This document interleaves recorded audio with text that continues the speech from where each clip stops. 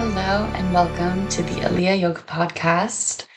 This morning I am thinking about trust, trusting in the universe, trusting in myself, trusting the people around me, just a whole lot of just trust.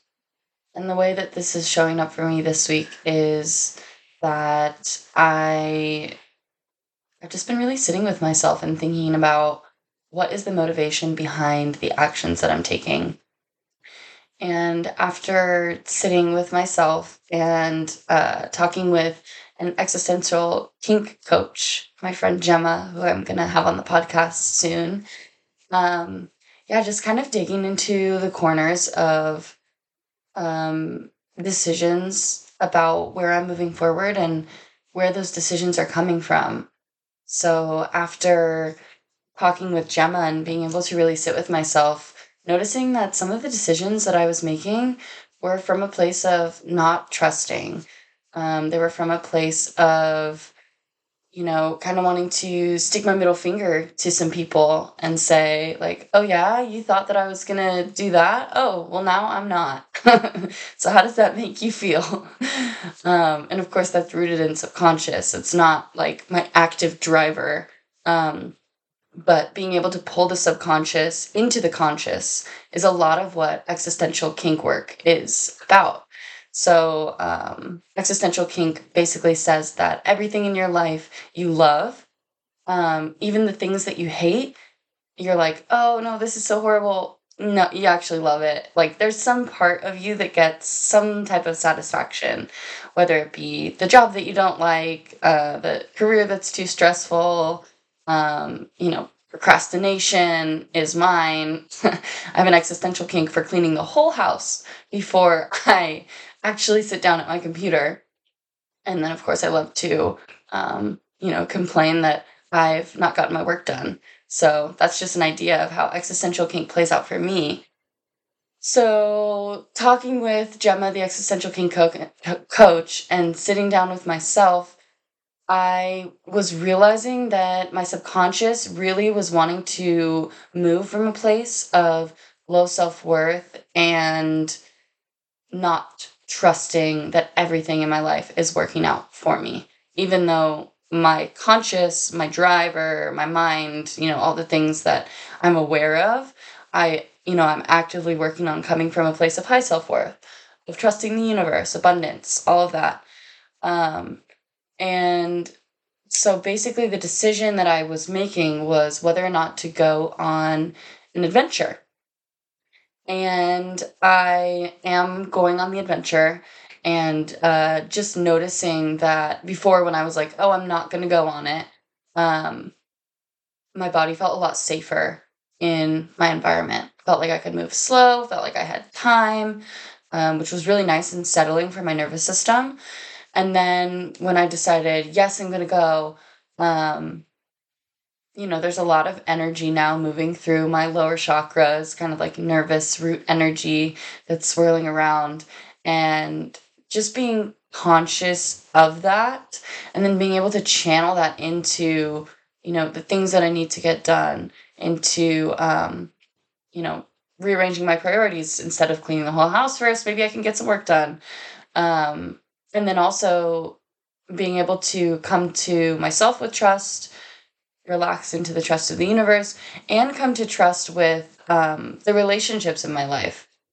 I have a habit of tensing when there's ever a perceived conflict, which has a lot to do with people pleasing. And another bad habit of taking on people's emotions. Like, oh, if they feel negatively or if they feel bad, that's my responsibility. I'm so willing to take it on. In fact, I like taking it on. Another existential kink.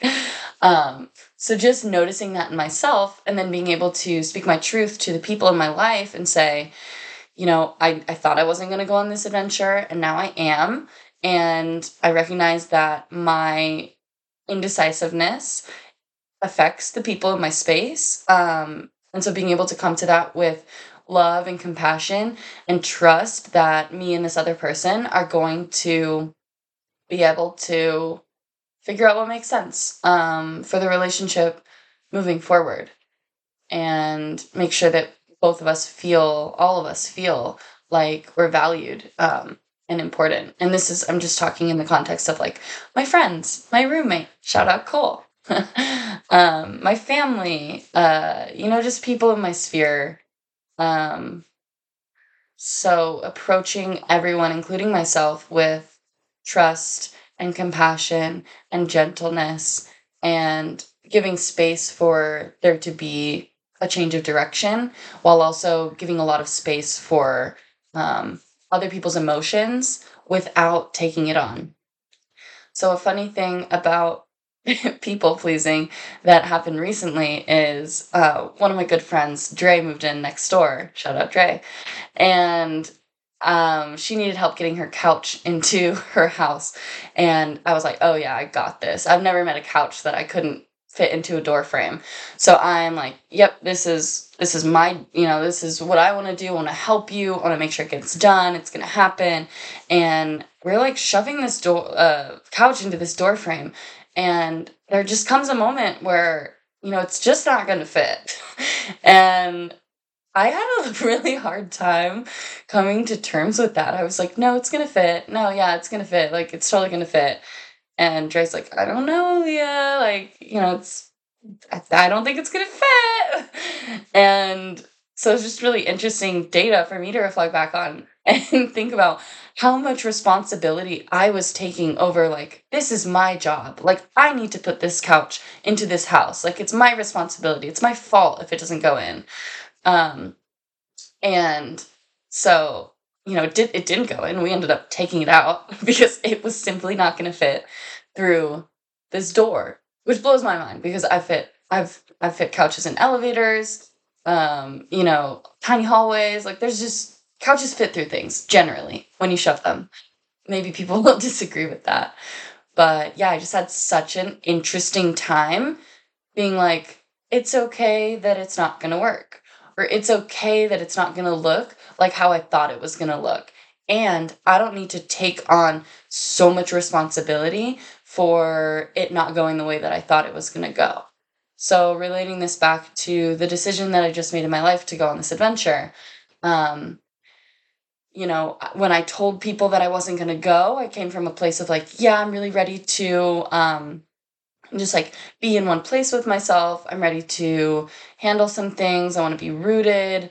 And ultimately, like, I didn't want to feel like I was leaving the people in my life, in my community that I care about so much. I noticed this huge feeling of, I don't want to abandon them. I don't want to leave them. I don't want to make them feel like I don't love and value them, because I love and value each and every person that has come into my space in my Santa Cruz community. Y'all are my people. I freaking love you so much. Like, it's making me a little emotional to talk about, just because everybody in my sphere right now is just magic. Magic people. And so I was taking on a lot of responsibility for their emotions, of how they would feel when I was to leave. And for a while, that was making me feel like, yep, the right thing to do is stay. Stay for them, stay so that you can manage their emotions, which is a form of emotional manipulation, believe it or not, even when it comes from a good place. So I had to really look at that, and working with Gemma, the Existential Kink coach, my dear friend, my beautiful, beautiful friend, who I'm really excited to get to introduce you guys to soon. We're kind of like, what would it look like to operate from a place of doing things for myself, making choices based on what I want, what I feel, knowing that the people in my life are going to respect that, love me, and know that I love and value them by the way that I am with them, by the way that I communicate with them, by the way that I can make them feel seen and heard and loved and valued, even as I'm kind of putting, a bit of a bookmark into this chapter and closing it and going to explore something else. And so the existential kink is really, oh, don't I love to operate in a way to where other people, other people's opinions and feelings about my life are the things that are driving it. And once that's brought into the conscious mind and I can become the driver of my life, that's not how I want to operate. That's not what I believe in. That's not what I see for myself. So stepping into that place of I have to make decisions based on what I want and trust and communicate and love with the people in my sphere and know that that's what they want for me too. I was so afraid to tell everyone that I was going back on my decision to stay and that I was actually going to go after some reflection and existential kink coaching. And yeah, I was afraid of what people were going to think. And that's something that comes up for me a lot is external validation. And when I'm in a place of worrying about what others think, when I'm in a place of wanting external validation, I'm not moving with authenticity. I'm moving with what does what do they want me to, how do they want me to show up? And that's what I'm going to try to do subconsciously. So then when I'm letting go of the need for validation, when I'm letting go of the need to people please, when I'm letting go of holding responsibility for other people's emotions and experiences and worrying about how they're going to feel instead of just approaching them with love and compassion, I'm not in a place to be the driver of my life. And in every sense, every person is deserving of being the driver of of your life. I have been listening to a lot of Ram Dass lately, and he reads a poem by Nadine Stair called Moments that I'm going to read for you.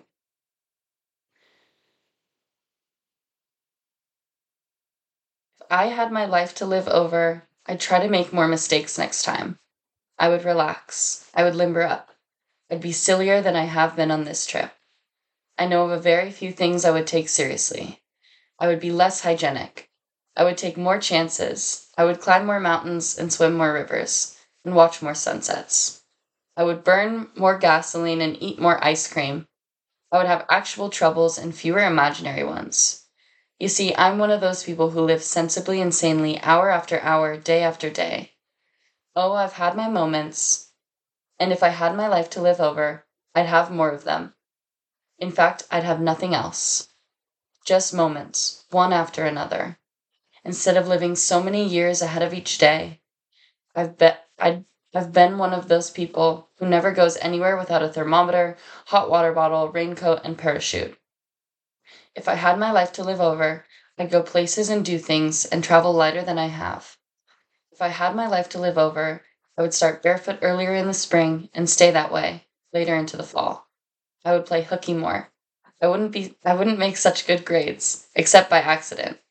I'd ride more merry-go-rounds. I'd pick more daisies. Nadine Starr, age 85. And hearing that the other day landed so softly in my body. And I just know that I don't know. I don't know anything. I don't know where I'm going. I don't know what this next chapter holds. And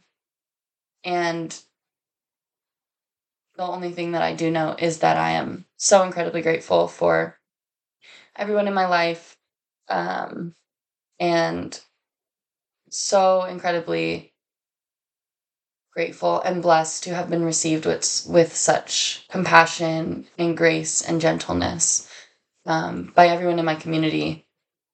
And that experience just allowing me to step more fully into trust. So I hope that you enjoyed this episode, little sneak preview of the existential kink talks that will be coming. And I hope you have a great rest of your day. I hope you have some time to reflect, to be in the sun, to laugh with your friends, to laugh with yourself, and everything in between. I hope you feel grounded into the earth, and I hope you feel connected to the sky and all of the air in between. And I'll see you next time. Bye.